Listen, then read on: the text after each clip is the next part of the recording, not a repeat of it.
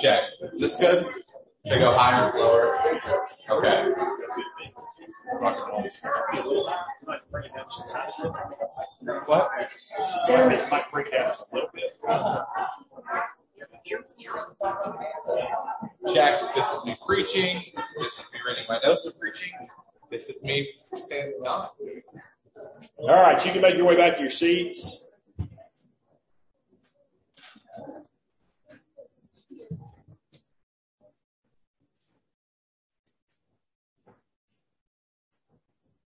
Let me open us up in prayer, and then I'm going to read our scripture reading. Actually, let me do that the other way. Let me read our scripture reading, then I will open us up in prayer. So if you get your Bibles, turn to Luke chapter 19. We're looking verses 45 to 48.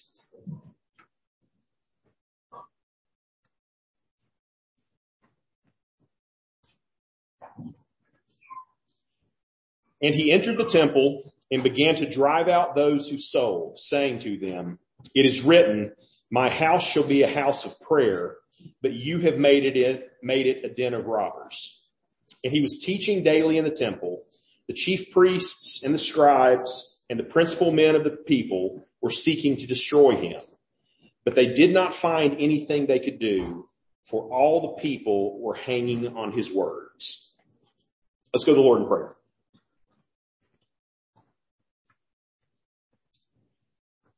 Father God, we thank you again for this time. God, we thank you for your word. We thank you that we can come to it, that you speak to us through it. And God, we ask that you would do that today as Tanner comes and shares with us, that you would speak to us through your word, and through your messenger.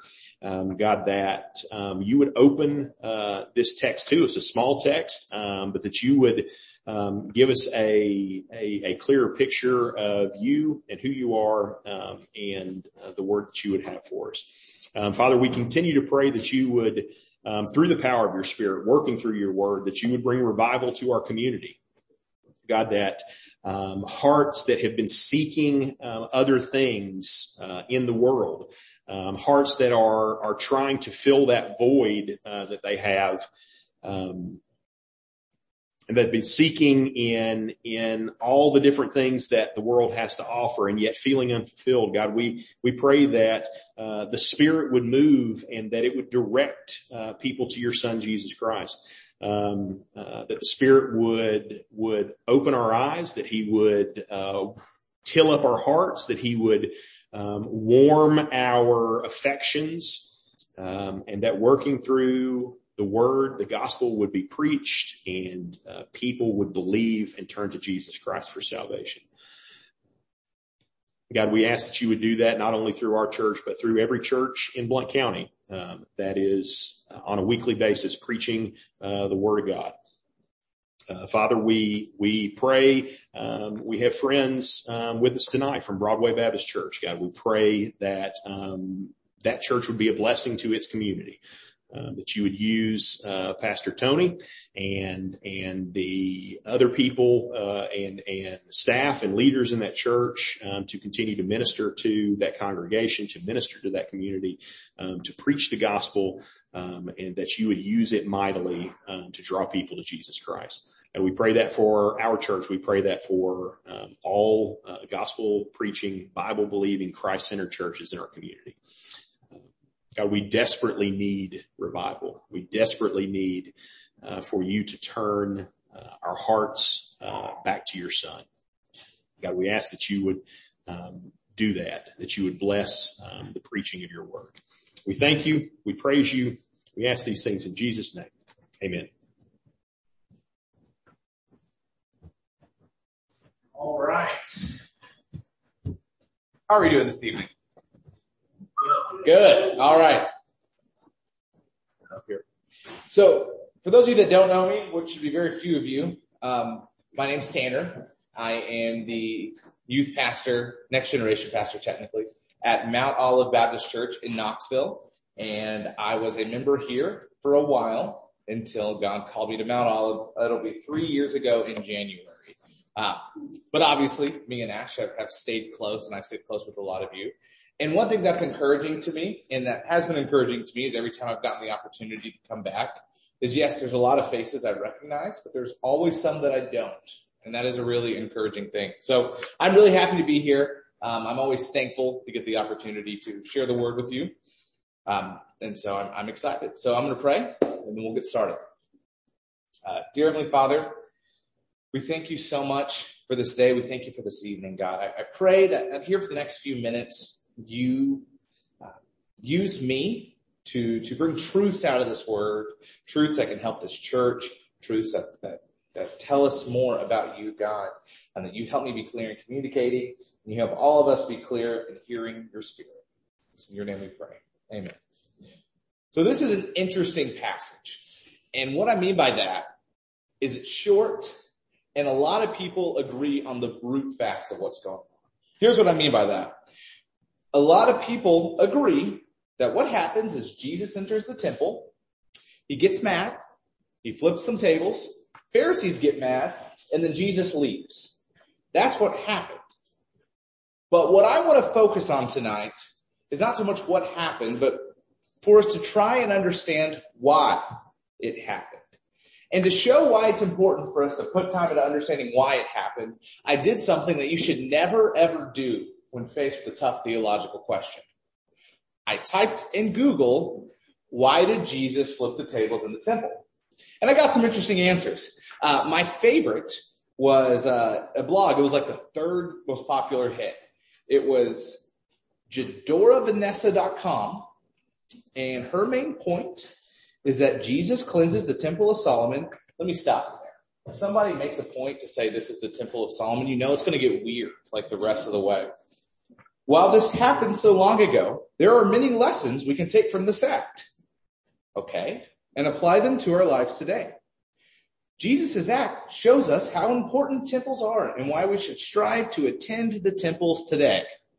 So, you have someone who affirms all of the brute facts of what happened, but their takeaway is that this points to the existence of other temples where there are holy and sacred acts that take place in, and you should strive to go to them. And if you were to continue to read this blog, like I did, it goes on to lay out a Mormon theology of temples, right? Now this is an extreme example. I don't think many of us would accidentally click a blog about Mormonism and then get sucked in. At least I hope not. But I have seen this specific passage used to justify all sorts of things on like wild different arrays of the spectrum. On the one end, you have people using this passage on like radical social justice ends and saying this is why we just need to reject the established church and it's just me and my Bible in the woods and this is why. Jesus was here, he would flip the tables of the church. Or on the other end, I've seen people use this passage basically to justify living a life of conflict towards their enemies and saying they don't have to be peacemakers because Jesus flipped the tables and he got angry, so it's okay for me to be angry. So what do we do with a passage like this, right? I think what you need to do when you're interpreting a passage like this and what we'll do today is that you need to boil it down to the key question of the passage, right? What is the passage getting at? What makes it tick? And I think there is a central question that we need to understand here. And it's the simple one. Why is everyone so mad, right? You see Jesus acting out. You see the Pharisees trying to kill Jesus for what he has done. Why is everyone so upset? Why is Jesus flipping tables? And why are the Pharisees plotting murder, right? That's the questions we need to think about here. So we're going to kind of do this in 3 steps. So first, we're going to look at the context. We're going to kind of walk through, get a handle of what's going on. And then 2, we're going to try and answer those questions. And then finally, we're going to talk about what that means for us today as a church, hopefully. So before we can start to answer the question, we do need to have a good grip of what the basic facts of this passage are, right? So we are at the beginning of what is called Passion Week typically. And this would have been the week of Passover. So Jesus has just made his triumphant entry, right? I'm sure you talked about that a few weeks ago, the triumphant entry. And then last week you would have talked about Jesus weeping over Jerusalem. This is the next thing Luke shows us is the cleansing of the temple. And because it is Passover week, you have an extra hundreds of thousands of Jews just hanging out in the city. They've made this pilgrimage. So the city is at its absolute capacity when it comes to worshipers and people staying and everything going on. So everything that happens during Passion Week is amplified because it is Passover week. So in verse 45, we get the next action here that Luke shows us, and that's Jesus entering the temple. Now, the way the temple would have been laid out is really interesting. There would have been a large outer court area, and then as you get closer and closer to the inner room, or the Holy of Holies, you have these courts that are increasingly more and more restrictive. So you have the large outer court, which is court of the Gentiles. And then you have a court that only Jewish people could go to, and then you had a court where only Jewish men could go to. And as you kind of go up the ranks here, it gets more and more restrictive. Now, like we said, due to this being Passover week, the temple is an absolute madhouse right now. There is an increased demand for sacrifices. And those of you that have taken economics, when there is a demand, there's typically going to be a supply to meet that demand. So that's where we get the merchants and the money changers. They set up shop. And what are the three most important rules of business? It's location, location, location, right? So if you are going to set up your shop to meet the increased demand of people needing to sacrifice, and you want the best location possible, where is that going to be? As close to the temple as possible. How close can you get to the temple? The court of the Gentiles. So what we are left with is this place that is meant to be a place of worship, the court of the Gentiles, is now just a bustling market of religious commerce, right? So that is the situation. Now, here's an interesting thing to consider. Is it inherently wrong that they're selling animals as sacrifice? I would argue no, right? You have people coming to sacrifice, which is the lawful thing to do. They can't carry sacrifices that far. They need to buy sacrifices. So what they are doing in itself is not inherently wrong. What becomes wrong is the heart behind it and how they are doing it, which is an important thing for us to consider in our lives. Even if what we're doing is not technically wrong, if we're doing it in a way that's exploitive or taking advantage of people, then that thing becomes wrong, right? So anything can become wrong if you do it in the wrong way. So back to the merchants, the money changers. I think the issue here is that they were providing a barrier that was preventing people from worshiping. And I think if we look at the text, we see that they were providing this barrier in two different ways. So the first way is that they inflicted a financial burden on those who would want to worship. If you can't afford what the money changers and the merchants are charging you, then you don't get to sacrifice today, right? You don't get to participate in Passover. You don't get to participate in worship. I believe if you look at when the sacrificial system was instituted, this was never God's intention.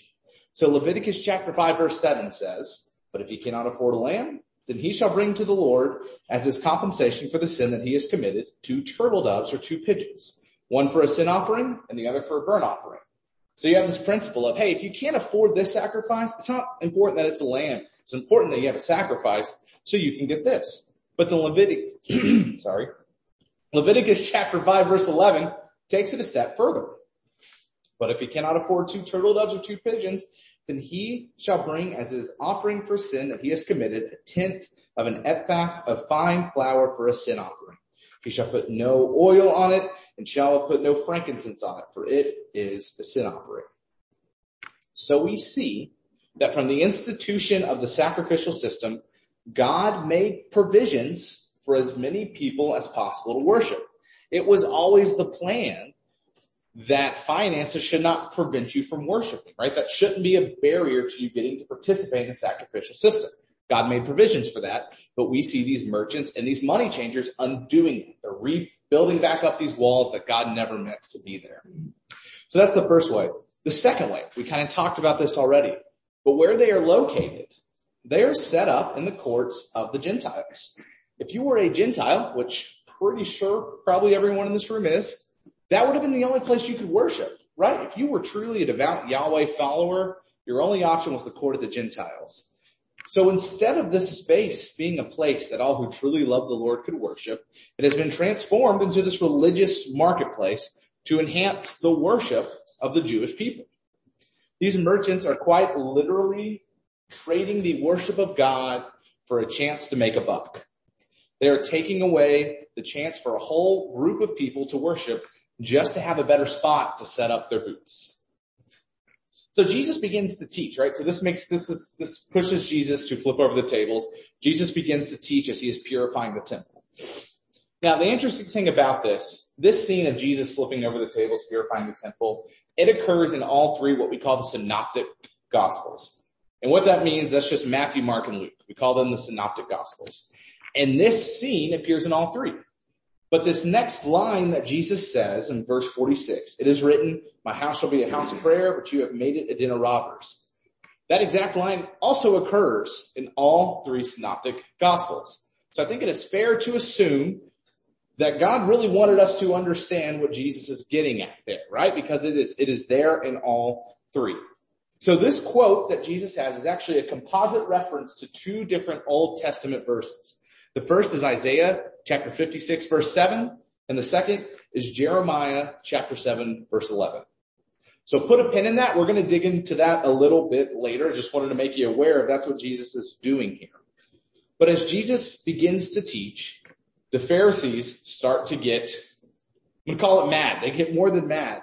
Now the interesting thing is it was not uncommon for people to teach in the temple like this. However, the Pharisees have a problem with what Jesus is saying here.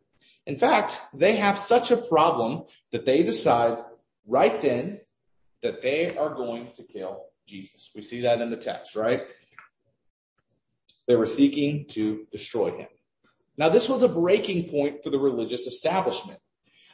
We may not realize this because, we read the other gospels too, but in Luke's gospel, this is the first explicit mention of a plot to kill Jesus. This is the first time Luke explicitly says, hey, they wanted to kill Jesus. When was it? It was right here when Jesus was teaching. This was the breaking point. The problem is they can't make a move right now. They can't make a move and kill Jesus yet. Why? Because there is way more people in the temple court than normal, and pretty much all these people are loving everything Jesus is saying.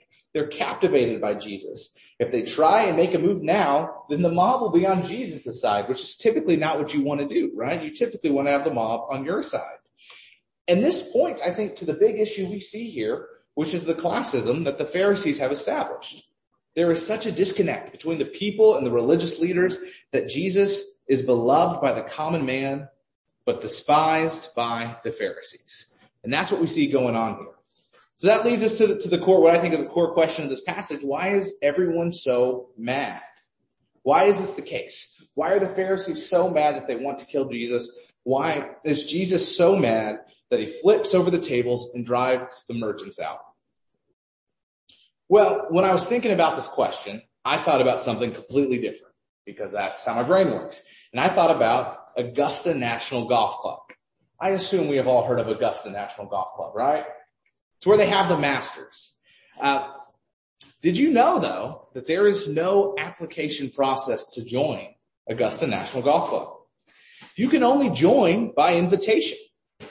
Once you receive that invitation, though, it's not like it's going to be easy to join. The initial cost to join ranges from $100,000 to $300,000.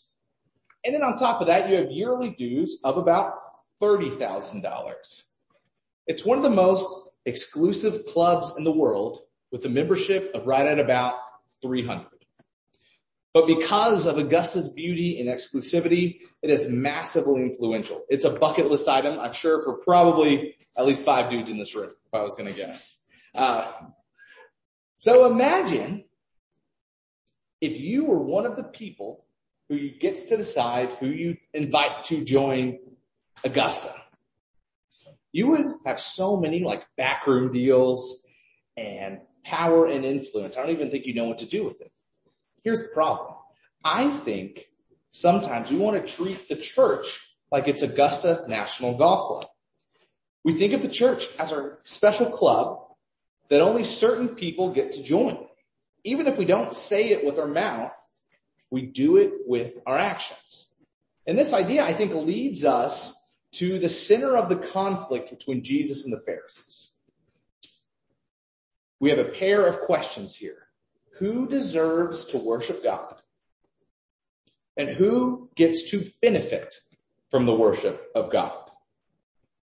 Jesus and the Pharisees have two different answers to this question, And those answers are the driver of the conflict here. So let's look at how the Pharisees and the religious establishment answers that question of who gets to worship God and who gets to benefit from the worship of God. The religious establishment of Jesus' day had created a system where they were on top and everyone else was below them. So their answer to their question of who gets to worship God are people who follow their rules. And they benefited from the power and influence they enjoyed in society. When I was thinking about this question, this sermon, I just kind of read through the rest of chapter 19, so before. And there's 2 times in chapter 19 where we see Luke mention the Pharisees getting angry. So we see them mentioned angry 3 times in chapter 19 at the temple. The first time in chapter 19 we see it is when Jesus accepts Zacchaeus, back in verse 7. So here we see Jesus extend grace to the wrong kind of person in their eyes. Zacchaeus is a dirty sinner. He's a tax collector. He has turned his back on his people. He has embraced the Roman enemy. Surely this guy is not worthy of being able to worship God. But Jesus, he goes in the face of that, right? He reaches out to Zacchaeus. He breaks bread in his home. Jesus forgives Zacchaeus' sins. When the Pharisees strive to put walls up to keep out people like Zacchaeus, Jesus actively was tearing them down to bring people in. And the second time we see the Pharisees mad. Verse 19, people worshiping Jesus, the triumphant entry. This is the power shifting away from the Pharisees to Jesus right here. They didn't control the people because they were too busy worshiping God. And they can feel their power and influence slipping away, and it must be stopped. So we see these 2 streams of anxiety that the Pharisees have, losing their power and the wrong kind of people being led in by Jesus, converge right here in the temple. Jesus is destroying barriers to people worshiping and receiving praise and influence away from the Pharisees.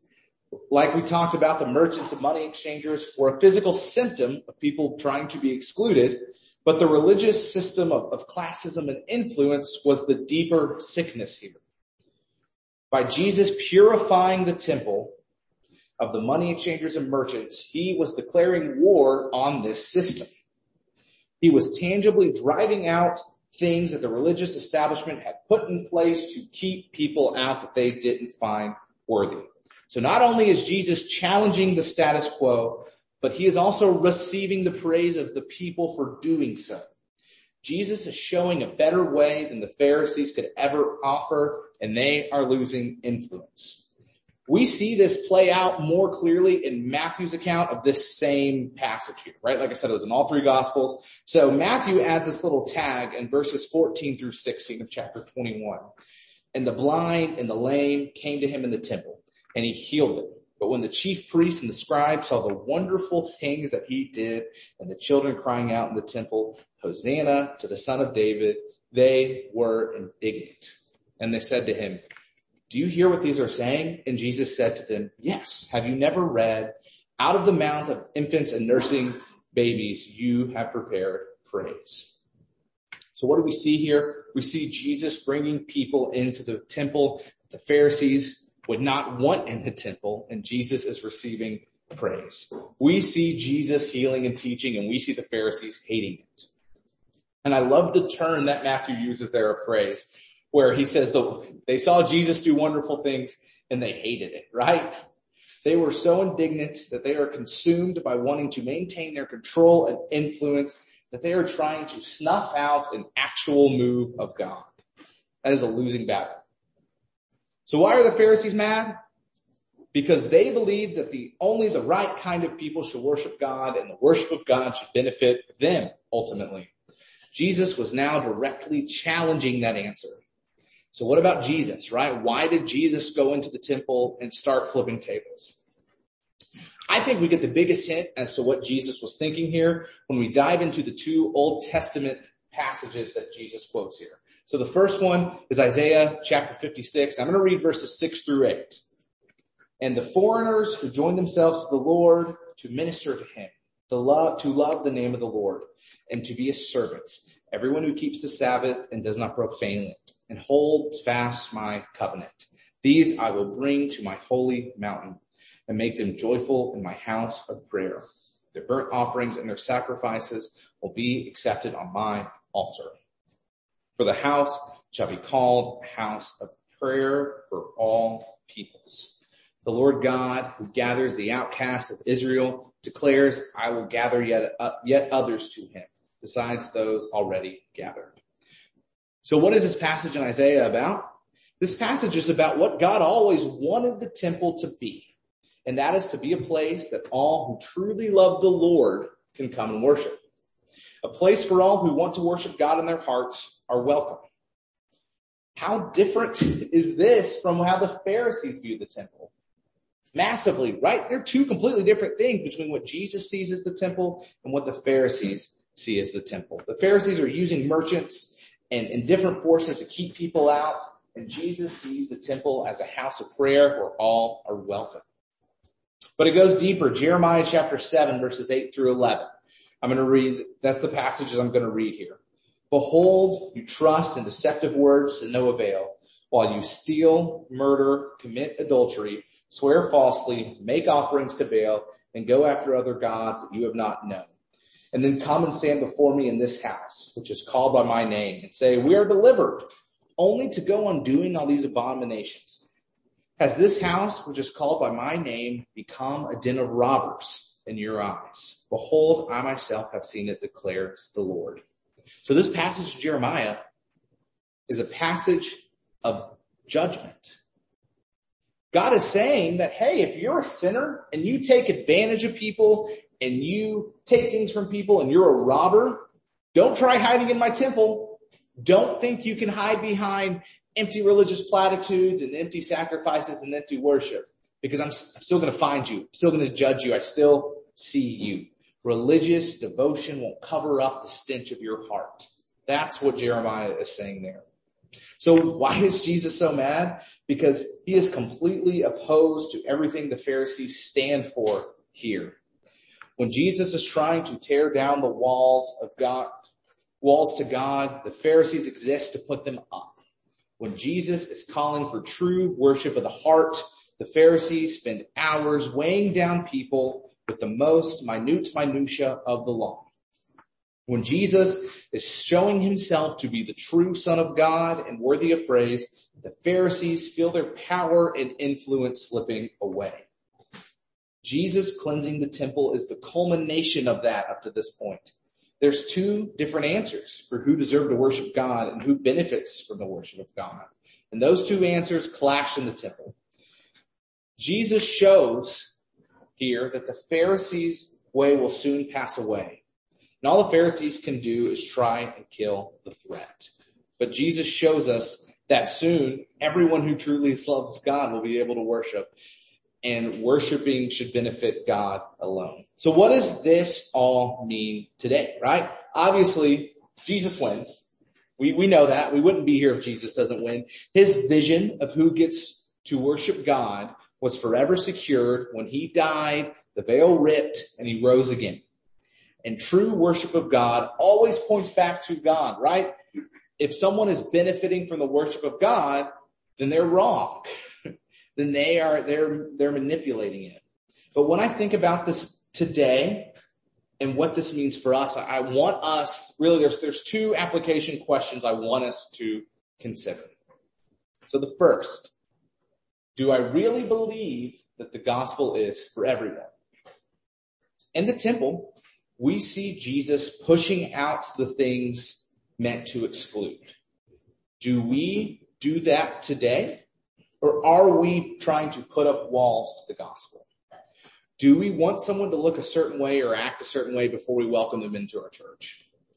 I know we all confess that grace alone saves, and all that matters is Jesus, but does the way we treat people back that up? Does it look that way?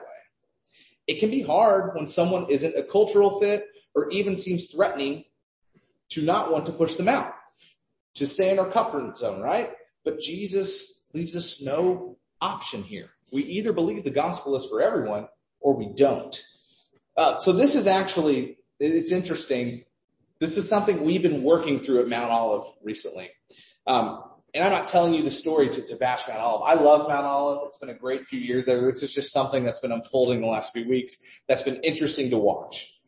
A few weeks ago, a guy visited our church legitimately out of the blue.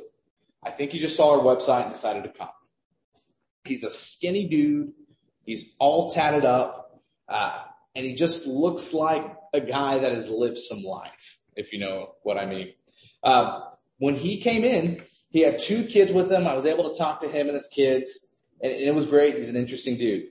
However, later that Sunday, the first Sunday he came, we had multiple people who viewed him and treated him as a security threat.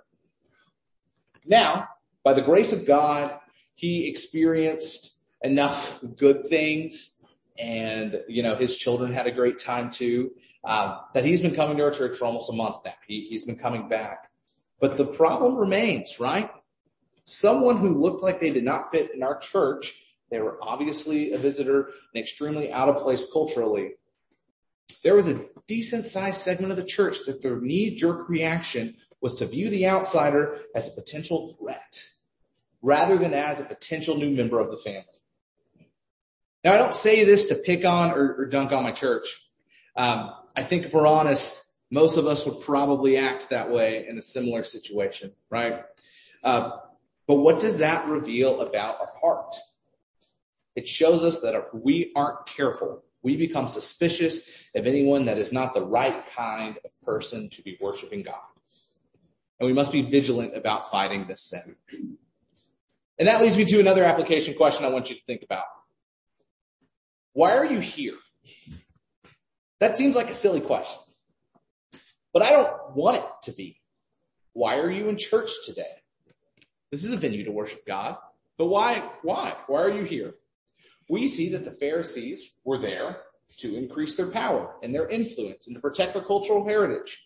The money changers and merchants were there to increase their bank accounts. Why are you here? Why are you doing this? God wants people that worship in spirit and truth. But if we aren't careful, we will let so much other junk crawl our way into our heart. Maybe we only want to participate in church because our friends go, and we just like our friends. Maybe we just want to keep participating in church because we've always participated in church. Maybe it's to make our spouse or our children or our parents happy, whatever. If you're here today and you are a believer in Jesus, take some time to search your motivations for why you are here. We should strive to be a part of the body of Christ as a Romans 12:1 response to what Jesus has done for us. This looks like leaning in and building community and small groups. This looks like reaching out to the world around us. This looks like actually making the church a commitment in your life. Now, I don't say this next part to step on any toes. This is a word for me too. As my kids get older, I feel this pressure and I feel it getting harder and harder. But if you try and fit church into the margins of your life, there will be no more room for church left in your life. I almost think of this is a weird way to think about it, but I almost think of like a basketball player. Like if a basketball player tries to passively get a rebound, they're not going to get that rebound. You know what they have to do to get their rebound? They got to box out. You got to body somebody up, get them out of the way and grab that rebound, right? You have to aggressively box the world out from your margins. This looks like maybe even giving sacrificially and uncomfortably of your time and money. But if you're not intentional in making space for church because of what Jesus has done for you, then there will be nothing left for you to give. We strive to worship God with our whole hearts, even if that costs us something. So to wrap things up here, this is probably way shorter than when Ash preaches, so I'm sorry or you're welcome. I'm not sure.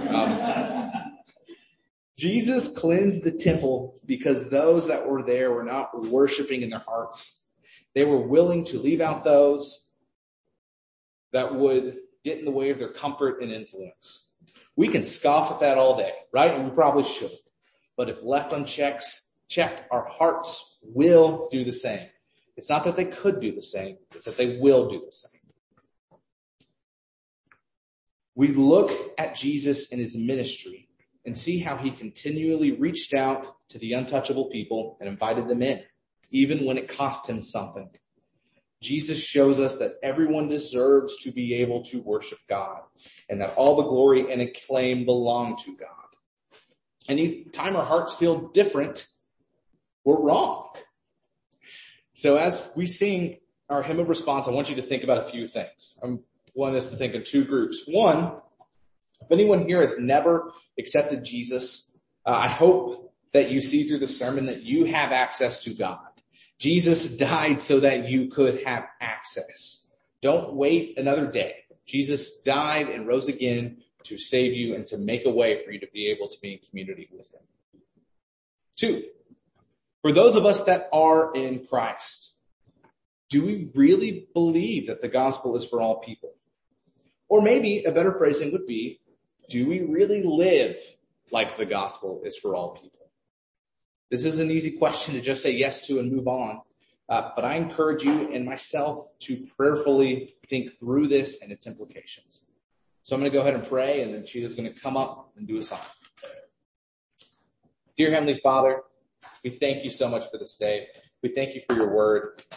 We thank you, God, that you came, you sent your son so that we could all have access to worship you, that we're all through Jesus worthy of getting to worship you, God. We thank you for that, and it's in your name we pray. Amen. Please stand and sing the closing song.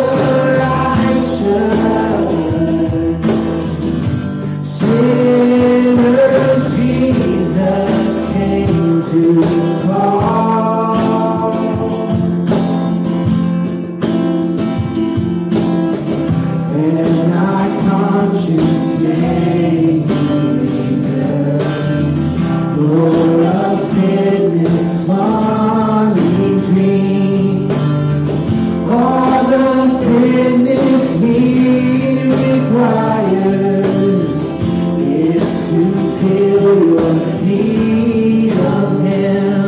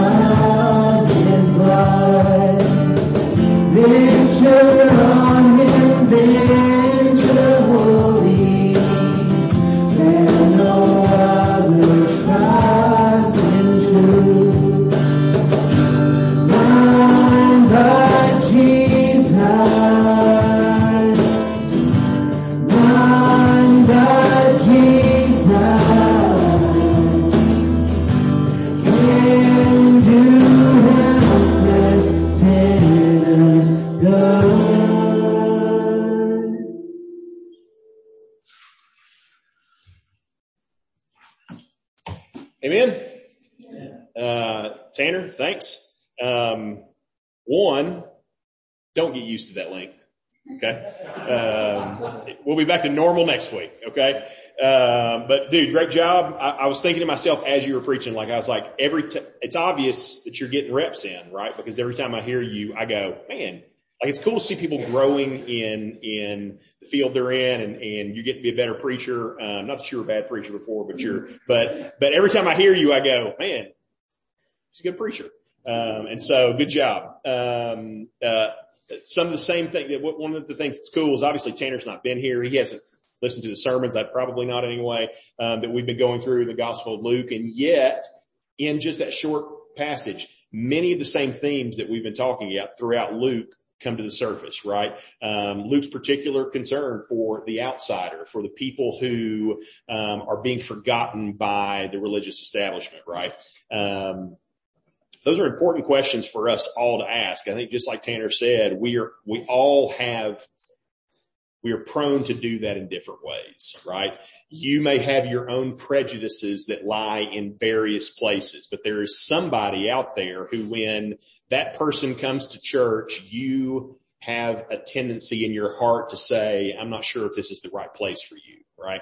And we want to always be pushing against that in our own lives because Christ was pushing against it in the culture of that time.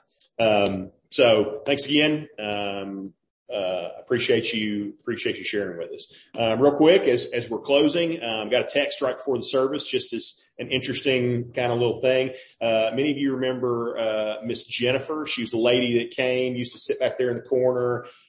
She's had a pretty rough year. She had COVID at the beginning of the year and hospitalized her. She was in the hospital for about 30 days, with COVID issues and different things going on. Anyway, over the course of the year, we've been in touch with her, ministered to her, and she came, about 6 months ago and kind of said, hey, thank you for all of your service to me and helping me. I'm going to look for a church that's got a little more community my age. And that was just something she was looking for. And we were like, cool, we understand. Don't feel like you're, walking out on us or anything. But anyway, all that to say, tonight, she texted me and she said, hey, I just wanted to tell you that I'm thinking about your church tonight. And I'm thankful for the time I was there and appreciate, everything that you had done for me while I was there. And just know that I'm praying for you. She has COVID again. But she said this time seems to be a much more mild case. And so she said, I'm good for right now or whatever, but just be in prayer for her. And remember, Jennifer, in your prayers that she would get over this bout of COVID quickly and be back to normal. So, but it's a sweet lady and she was always very kind and encouraging in all her words and prayers to us. So, hope you have a great week.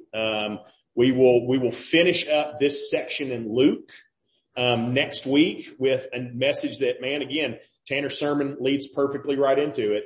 It's a message about authority. And that's what's going on in this passage too, right? The Pharisees are saying, we realize there's a clash in leadership here. There are two different ways we can go. You can come with us, world, or you can go with Jesus. And by what authority does Jesus do these things and say these things? And that's what we're going to be talking about next week. After that, we're going to jump into our little mini series for about 6 or 7 weeks, talking about the festivals of the Old Testament that we see initiated in the book of Leviticus, and then in varying degrees and levels played out through the scriptures and other places. Going to be talking about specifically seeing Christ in those festivals, the way that those festivals are fulfilled in Jesus Christ, fulfilled in the church, fulfilled in our own time, but then in some cases also with a prophetic fulfillment that will come later on in the consummation of all things. So but looking forward to that. So we got one more week of Luke, a few more weeks of that, and then we'll kind of go into our holiday season Advent calendar and all that stuff like that. So have a great week. Good to see you. Hear this benediction as you go. May the Lord bless you and keep you, make his face shine upon you and be gracious to you, turn his face towards you and give you peace. See you next week.